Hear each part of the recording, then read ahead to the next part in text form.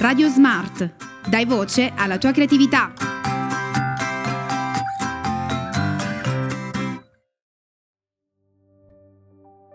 Buonasera cari amici di Radio Smart, qui a parlarvi è Vito, invece da parte tecnica abbiamo Umberto. Oggi le due ragazze Carlotta e Greta dell'Emilio Ricci della quarta elementare ci parleranno dell'olocausto della Shoah. Allora, per iniziare, perché il 26 gennaio la scuola Emilio Ricci e voi alunni di classe quarta celebrate la giornata della memoria?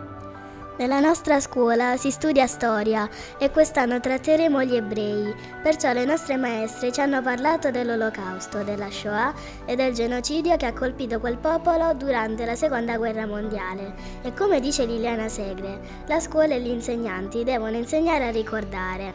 Grazie Greta, pure a te. Allora Carlotta, voi avete parlato di Anna Frank e Liliana Segre, ma cosa vi ha colpito di loro? Di Anna Frank ci ha colpito il fatto che una bambina nostra coetanea ha vissuto 2 anni chiusa in un nascondiglio ad osservare il cielo di nascosto e a confidarsi con un diario segreto. Invece io adesso voglio un vostro pensiero sulla Shoah o l'olocausto. Dopo aver conosciuto questo triste evento, ho avuto una sensazione dolorosa ed emozionante che mi ha molto rattristita. Pensare a tutti i bambini ridotti in schiavitù e resi invisibili è una cosa disumana.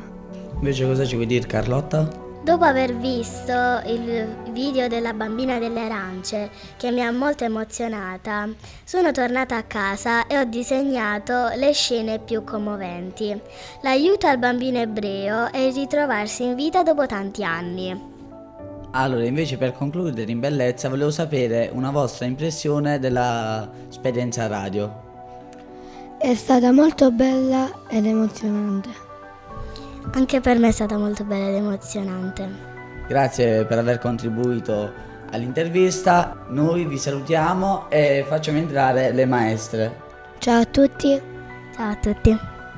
Maestra Gianna e maestra Maria, com'è nata questa idea di venire in radio a parlare dell'olocausto e della Shoah? Buonasera a tutti, sono la maestra Maria e io sono una delle amiche di Amici di Radio Smart. È una radio che mi piace seguire tanto perché complimenti al signor Francesco D'Andrea che vi cura, vi gestisce, perché ci fa conoscere tanti argomenti molte volte per noi sconosciuti e vogliamo invitare i nostri alunni sempre di più a conoscervi, anche perché state in uno spazio bellissimo, il Bibliotech Lab, e veramente complimenti. Quindi vorremmo ancora di più incentivare i nostri ragazzi. È un'idea che mi è sempre venuta in mente, quella comunque di far intervistare i nostri alunni su qualsiasi argomento. Abbiamo scelto la Shoah perché è un argomento bello forte e toccante, però ancora grazie a tutti. Invece lei, maestra Gianna, cosa ne ha pensato dell'iniziativa della docente? Io, buonasera a tutti innanzitutto, ringrazio la collega Maria perché mi ha messo a conoscenza di questa realtà che, ahimè, io che non sono sui social non conoscevo e devo dire che sono rimasta veramente molto colpita. Il lavoro che fate voi ragazzi così giovani qui presenti ad accettare queste richieste, che sono richieste scolastiche ma sono anche richieste di vita quotidiana, di esperienza, di conoscenza, perché il tema della Shoah che abbiamo deciso di trattare con i nostri alunni di quarta della scuola primaria Emilio Ricci è un tema importante. Come dice Liliana Segre, sono rimasti in pochi, loro sono rimasti in pochi veramente ad essere tornati dai campi, quindi noi abbiamo tutta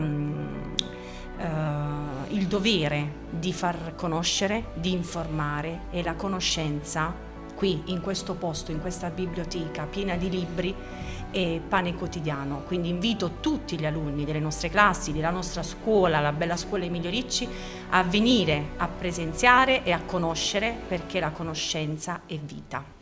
E grazie a voi per averci accettato e per aver contribuito ad essere qui e a parlare al cuore dei nostri alunni e di tutte le persone che ascolteranno. Grazie ancora, veramente. Grazie anche a voi che avete partecipato all'intervista e di avermi fatto pure conoscere Carlotta e Greta. Grazie mille. Grazie ancora, e complimenti ancora. Veramente complimenti. Radio Smart. Dai voce alla tua creatività.